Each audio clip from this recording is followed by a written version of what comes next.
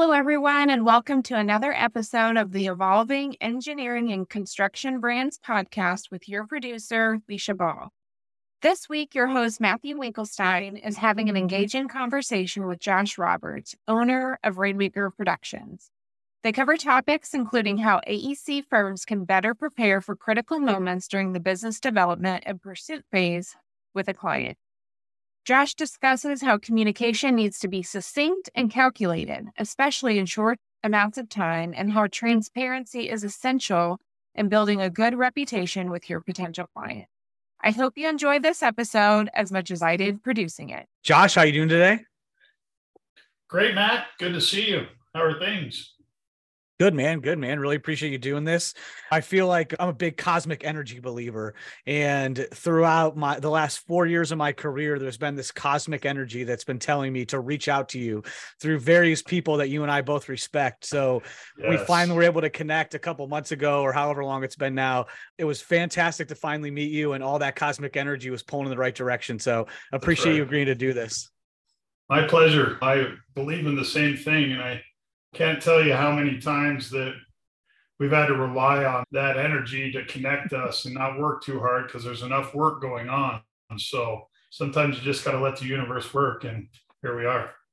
Absolutely. Absolutely. So I wanted to have you on this call because we both do AEC marketing, but in different ways. We probably dabble a little bit in where we each do work, but we have our different domains of expertise. And so mine on the front end kind of customer reputation side, which people who listen to the show are very familiar with that. You're more on the client capture side, probably a little bit more on the awareness side in the beginning too. Yep. But you've been a pioneer in your space in the way that people present to clients, the things that they communicate. You've helped some big clients secure projects. So I thought that this would be a good conversation to discuss some of the things that you're doing to help evolve clients, be more client focused, talk a little bit on the content side. And then, of course, like always, we'll end with your best routine or habit. Sound good? Sounds great. Awesome.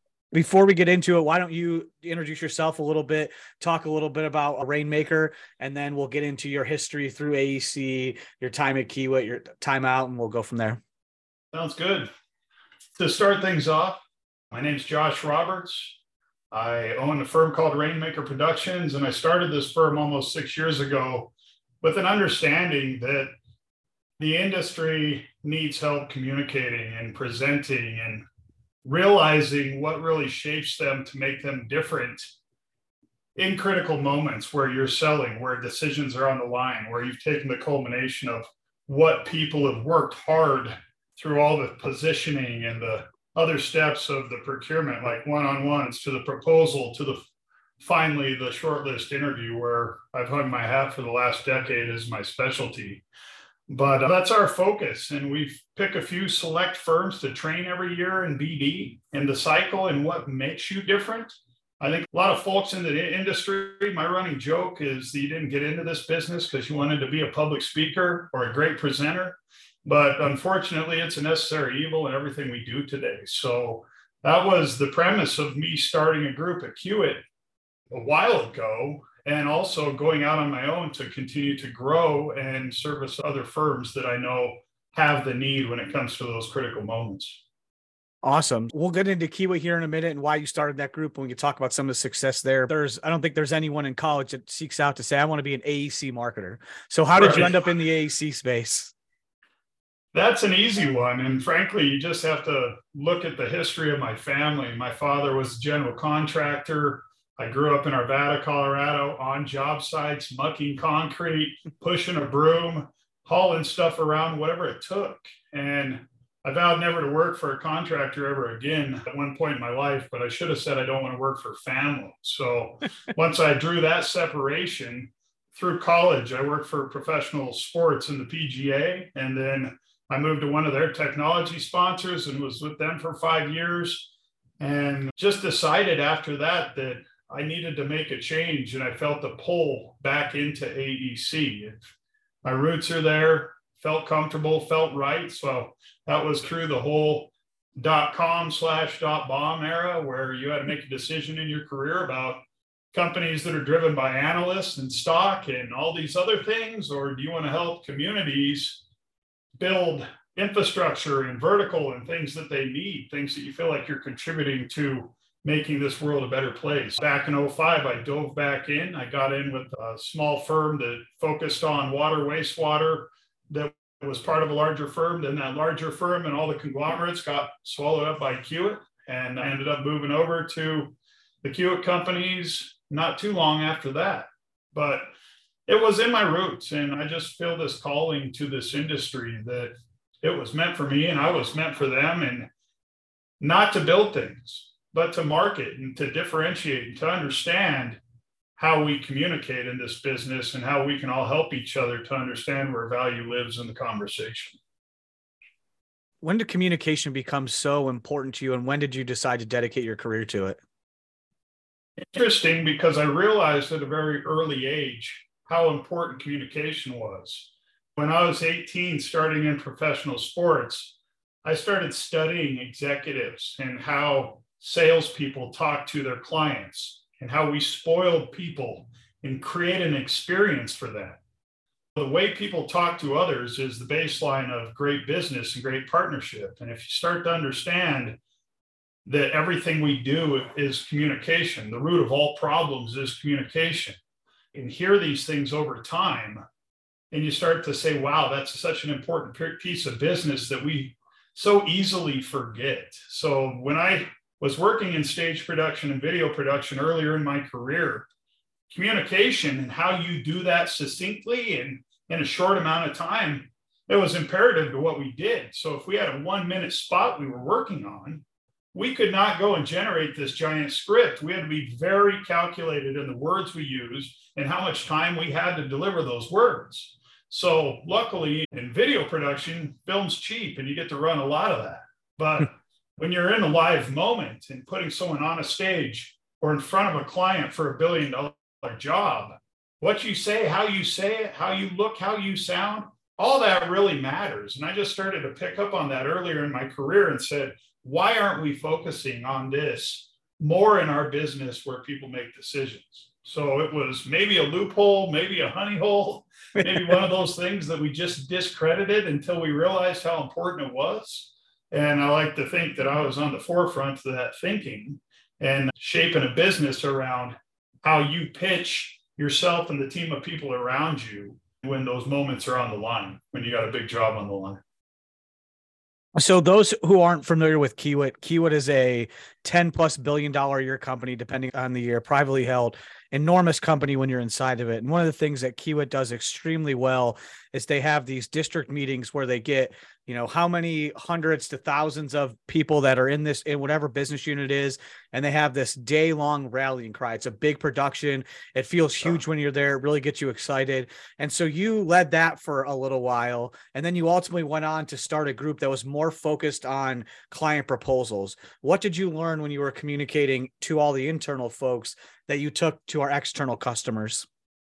That's a good question. And frankly, it's a lot of the same if you're doing it right. But what I realized, taking all that big event and stage and video production from my past into Kiewit, they were a very conservative firm and they didn't generate a bunch of videos, a bunch of lighting, a bunch of excitement, a bunch of sound and things that got people jacked up. Now, their message in itself is beautiful and incredibly strong, but we strengthened that over time.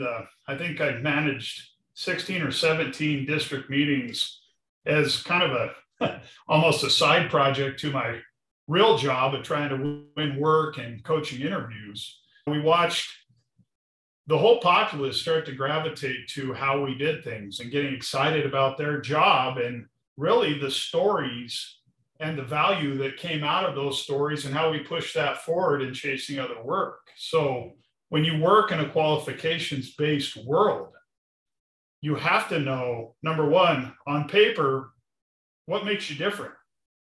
Number two, you got to get that out of your mouth. And there's great forums like these district meetings you're talking about where we can get together and learn from each other, build camaraderie, get consensus around those things that make you different, and share some of those war stories, success stories, whatever it is, from lessons learned to a great new best practice that was created. So all that work gets transformed unilaterally across the organization in order to be better for your next pursuit. And then we took that to realizing there wasn't a specialized group that focused on this within the business. So I volunteered for that, and I saw it as an opportunity to follow my dream and something that was really important to me. And frankly, I just got tired of doing proposals all the time, and I didn't want to dedicate all my time to that. I cut my teeth there. I love that part of the job, but it's a thankless part of the job at times because you're just on to the next. So at least we get to see them through to the finish line and hopefully get the win. And I don't like the word hope, but every now and then you have to use it. Hope is not a strategy. Exactly right. Never was, never will be.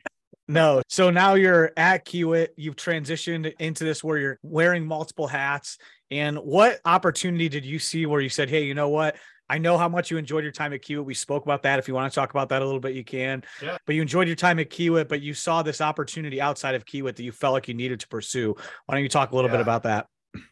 When we started the interview prep and speaker training program, that there was a big buzz behind that. And the internal group that was created, that was part of, really focused on their most strategic work. I was honored to be a part of that. For the 4 or 5 years we did it, we just saw a transformation of certain groups and trained a lot of people to understand how to handle those moments and how to demystify them. Because my whole idea was that you start to transform all of your big client meetings, all of your big internal meetings, not just client like shortlist interviews, but all these critical moments became practice points and a lot of things where you're looking at it differently and contingency planning and thinking about Q&A for those instances. So as we watched Kiewit evolve, there was great momentum that we created. And I luckily finished on a very winning track record for 9 months. I think it was 11 jobs in a row that we won. And again, it takes a lot of people's work. That's not just me. That's a lot of great pre-positioning. But it also felt like it was a calling to the screaming in my head that said, there's more out there for you. And you're never going to be the coach you want to be if you stay internal. And that was a hard thing for me to leave. That was a hard thing to build something within a great organization that you still hold in high regards as one of the best builders in the nation, frankly, in the world. To actually want to be in the fly on the wall of the other folks and how they understand their value, how to play against each other. I'm not one to kiss and tell. I believe very much in confidentiality, but I knew I was never going to grow unless I left and started listening to others. And it was bittersweet, but I still do a lot of work with that firm and still have a lot of great friends over there and stay in touch with a number of folks. So I don't feel like anybody's lost anything. I feel like we've all grown and evolved and become better in our own right. So it's been a fun process, but I didn't really feel like I had much of a choice. And that was a tough place to be and a courageous, scary place to be. But as I look back, I wouldn't have changed anything in the decision I made. Congratulations on being in business for over 5 years now. Because right. Being in business over 1 year, I know it's a challenge. We talked a little bit about that offline too. That's right. So why don't you talk us through? So you had this inclination at Kiewit where, hey, you know what? The way that we're presenting this information, technical and non-technical information in these proposal meetings, isn't as going as well as it could be or should be. And so you have this hypothesis inside of Kiewit. It works out successfully inside of Kiewit. And now you leave Kiewit, you're out on your own. What was the market's reaction like? And how have you grown the company and your offering over the last couple of years? To tell you, if I go back to that reason why I felt so strongly about forming something, I would hear these stories about where certain teams would fall down in the moment and not exactly know where they were going. When I announced I was coming out as a consultant, I think so much of that network and just, I don't want to sound full of myself, but I knew I had a lot to offer to my network. And a lot of those folks had seen what I could do in the moment running up to these critical moments. For me, the industry welcomed me with open arms. And I have been really blessed and fortunate never to have that freak out moment that I hear a lot of consultants have of, am I going to make it? Was the phone going to ring? Am I going to get enough business to sustain this? Or am I going to have to go back to a corporate setting and take a job and be okay with that? And I've been real fortunate to always have the phone ring and be turning down a lot of things. And a lot of folks are focused these days on how do you grow. So I look at it as lucky, and the industry needed it and told me they needed it. And then the pandemic hit.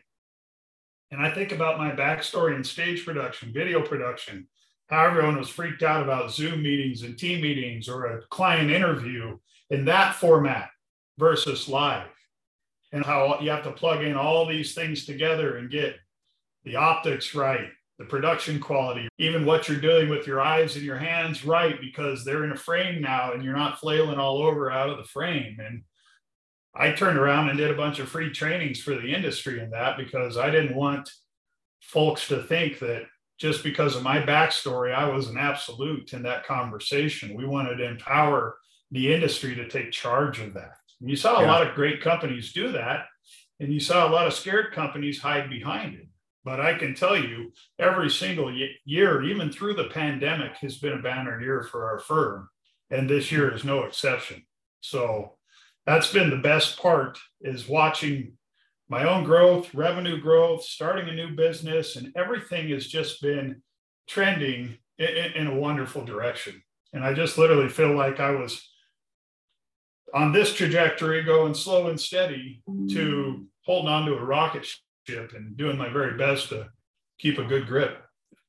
So you experienced, what do they call that, product market fit, when so they say you're pushing a boulder uphill and then you're chasing it downhill. So you experienced that pretty early on then, huh? Yeah, it never felt like I was pushing a boulder too hard. I always think that the folks out there who are over marketing that I see real prominent in the marketplace aren't busy enough. And I have been lucky enough to stay real steady throughout the last 5 years. So now we've got a first world problem of how do we grow? How do we build in different business lines to inject some of the brain trust back into the industry?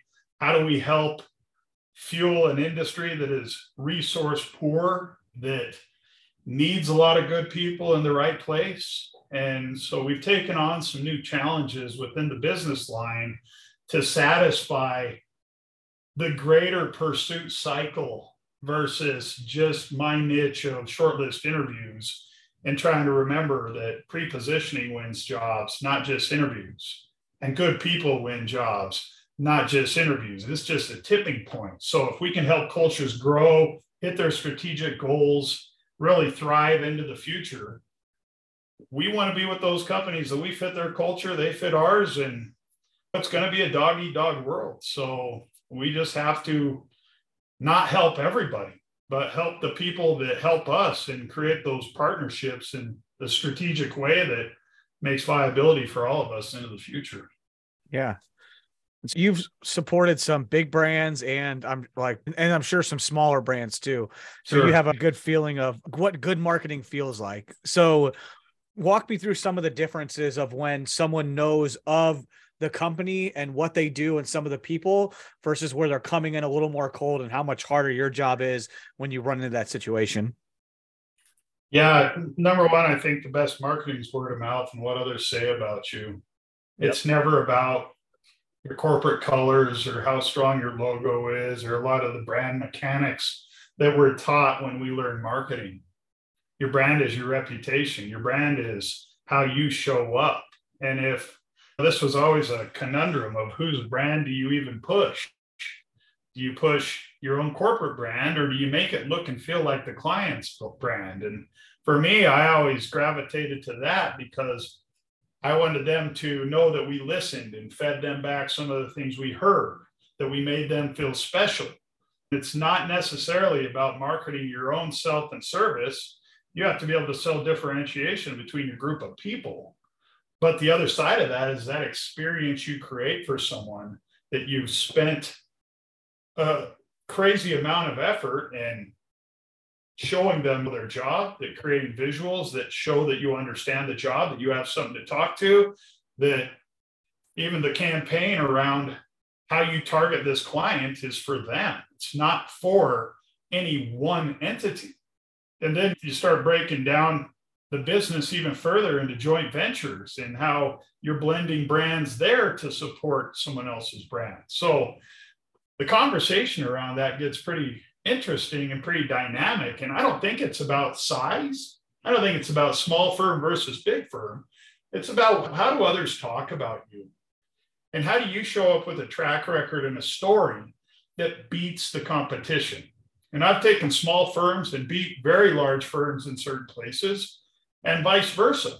And every week I'm defending a joint venture or a sole source competitor, and there's reasons to choose both. So I think more of it is about knowing your client, knowing about what they want, and really active listening along the way. It's not about brand. It's about giving them back what they asked for.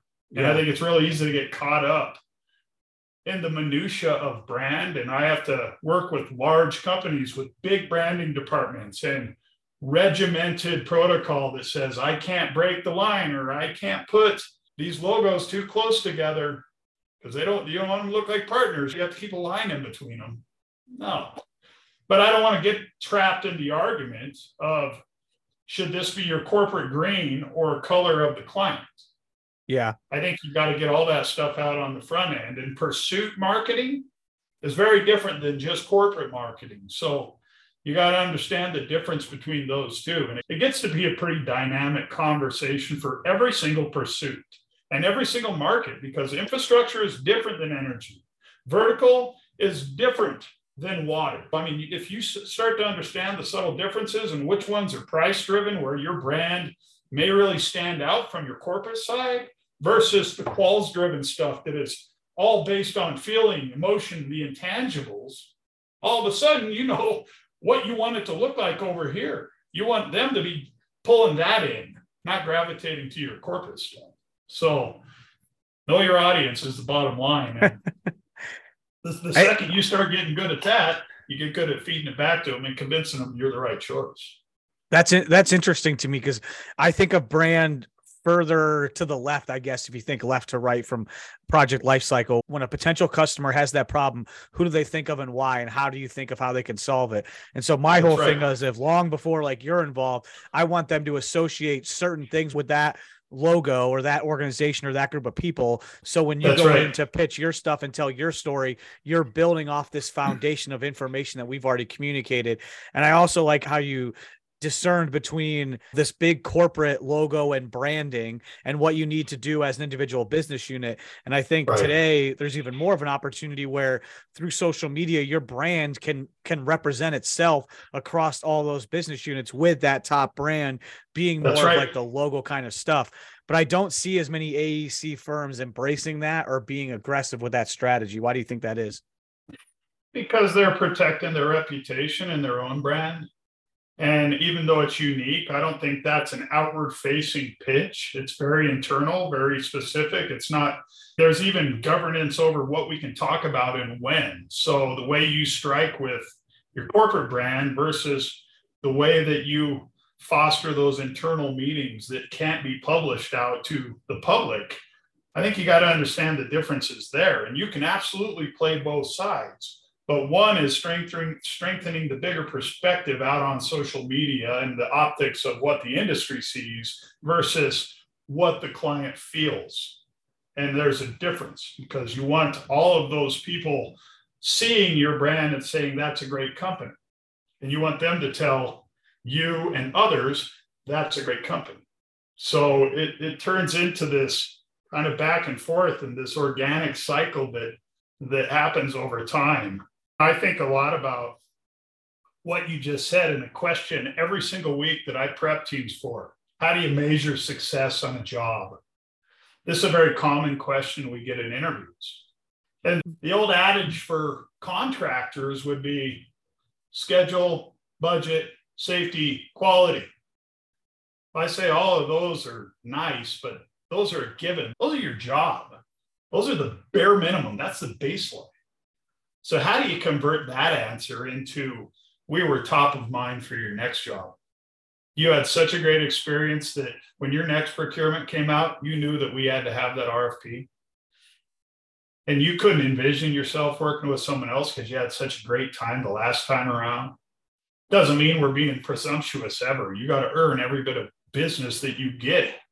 But if you can start building a little bit of that foresight into your culture, and that they're thinking about the future and the outcome and the strategy of how do we get to the next job instead of how do we get safety, quality, budget, schedule on this job.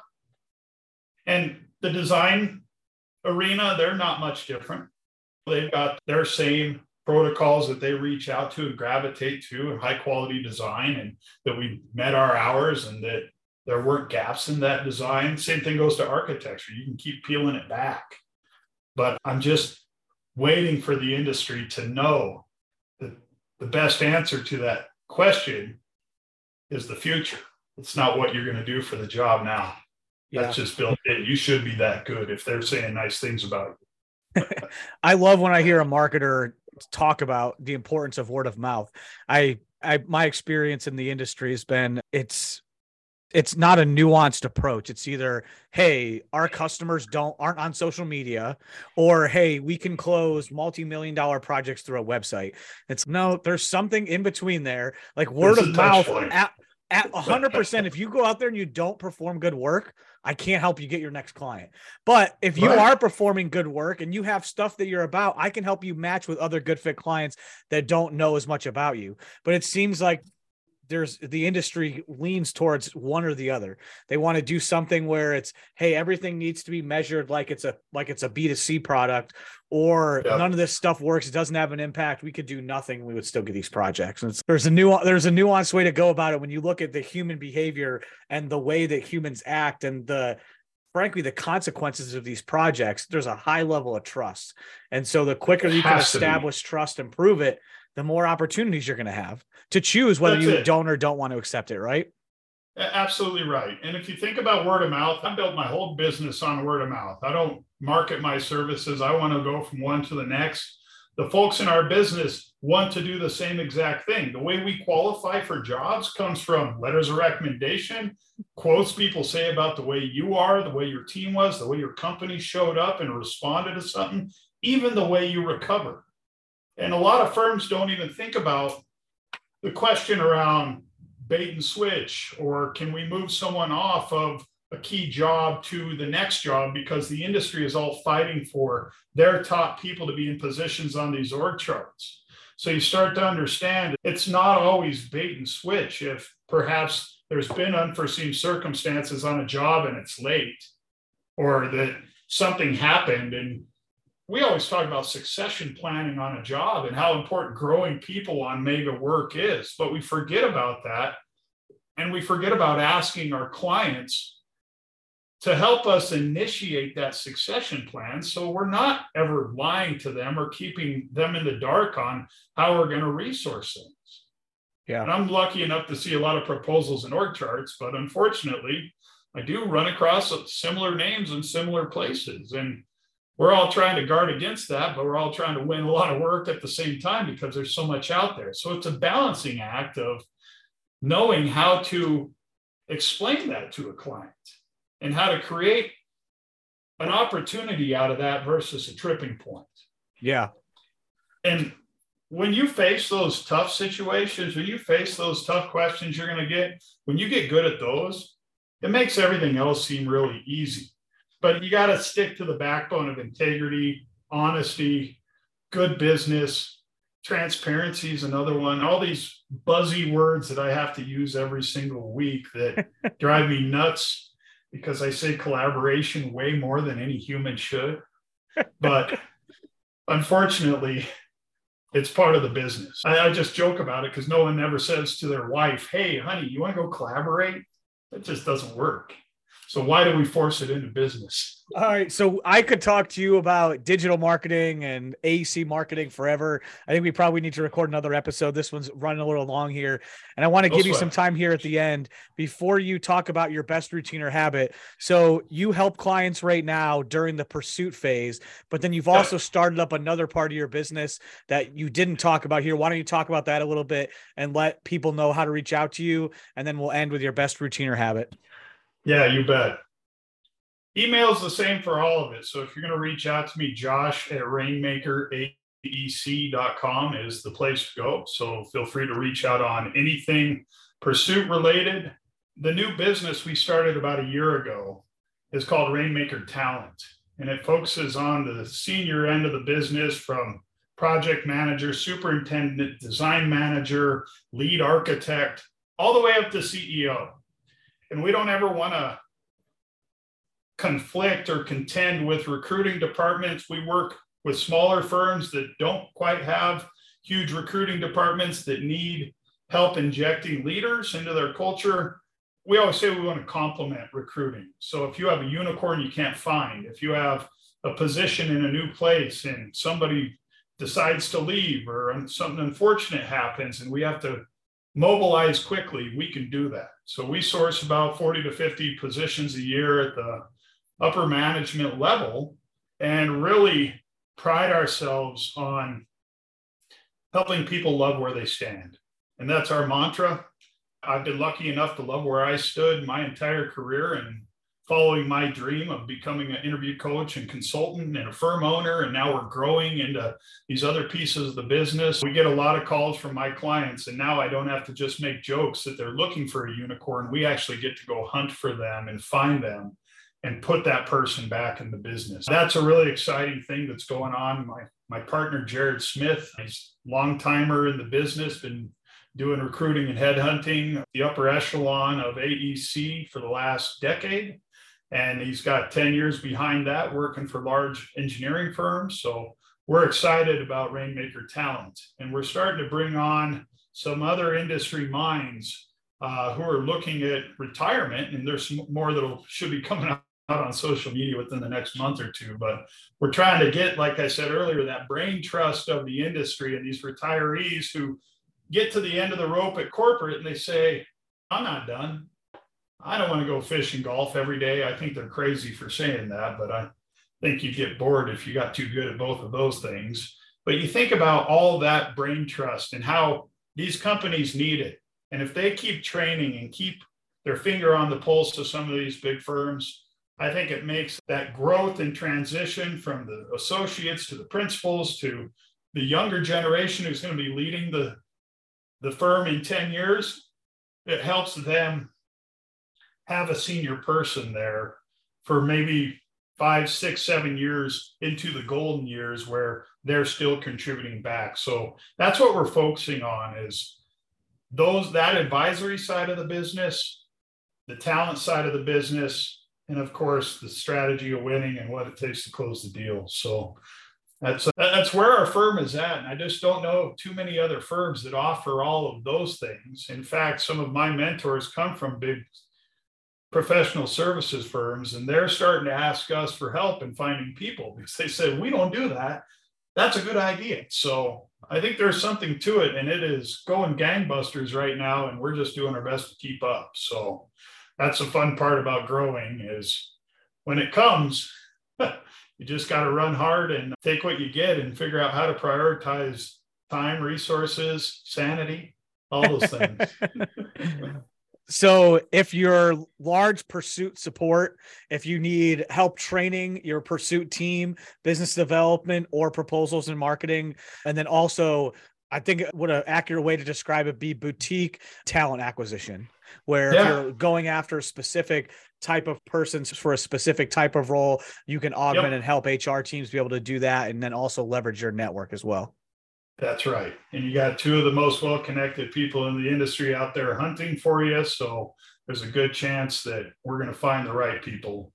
And unfortunately, I look at the industry as there's a lot of people out there who aren't happy, or who are looking for a transition, or who haven't found that right place for themselves. We don't just help individuals. Companies call us to go find the individuals. So I want to make sure we're clear that all the people who hate their job aren't calling us.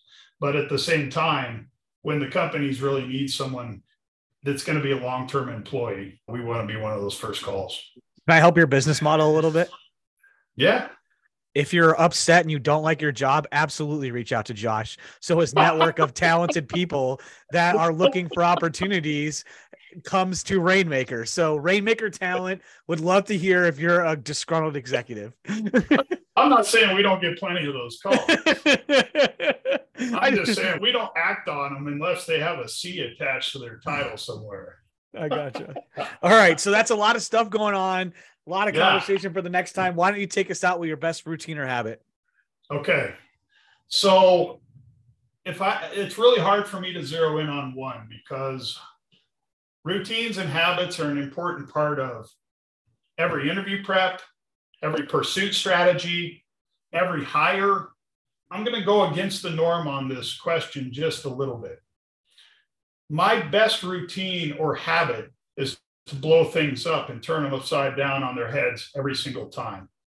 People say, I want your process in interview prep. I want you involved in all these things, but every pursuit, every group of people, every message, even if the last job was the same scope and the same type of job, it does not mean you're going to create the same dynamic or have the same opportunities within that. So instead of all the contractors and engineers out there that want to hit rinse and repeat and stay fluid and just get stuff done, production's important. We can just reuse this, repackage that. We can just pull this thing we did before. I'm not saying that every company can't get away with that a little bit, but I like every single pursuit to be custom. And I like to shake up things because when you shake things, sometimes nuggets fall out that you need that you didn't realize you had before. And if we get complacent, you're just going to start sounding like everyone else. So if you miss that one opportunity to create an edge for your team because you hit rinse and repeat, shame on you. So that's my best practice. And my habit is no matter how many times you've done it, and I'm at like 477 on interviews coached, I still blow it up every single time and say, what are we missing? Where are the gaps? How do we frame that differently to be powerful? So we know by the time we get to the end of the game that we put our best foot forward and we can stand by that. So I agree with the philosophy, but honestly, I struggle sometimes with some of the repetitive things I do. What's your best tip for keeping that beginner's mindset? It depends on how much success you're having. And I think that no matter how many times you do this, there's always something to be learned. I think about the greats over time, and I like using Denver Broncos players as a simple analogy just because I'm a Denver kid who grew up blue and orange. But I think about the story of Rod Smith, who was the captain of the team, captain of the offense. And through every training camp he ever went through, he was terrified to walk up to that locker and open it up and see that piece of red tape hanging there. Guy's a perennial all-star. He's in the Hall of Fame, one of the most decorated receivers in Denver history. And he was concerned about getting cut. It's not the rinse and repeat. It's not the beginner's mindset. It's the always pushing to be great and never, ever saying, I did that and I'm just going to repeat it. You got to push yourself to be different and grow. You got to push yourself to question, am I at the top still? Or is somebody trying to knock me off? And is there someone out there who's getting better either because of me or because they figured out something that I haven't? So that mentality for me has always kept me on the edge of my seat and proactive about playing offense and never on my heels playing defense. And that's why I say, that turning it on its head, that push every time, that extra effort, even though you're like, hey, it's more time. Time's money. Money's billable. I got to stay billable. If you spend an extra hour and you uncover the magic each time, then you're not going to have to work quite as hard because people are going to see it. But unfortunately, starting a business and some of those repetitive things we have to do, that's part of it. So I just tell you, once you get to the point where you've made it, you can go hire a business manager or an assistant or something to take off the load of that minutia work and a lot of those details to keep you out in front. And that's what growth should look like in a company, is taking away the things you don't want to do and staying circled around the things that you love. Yeah.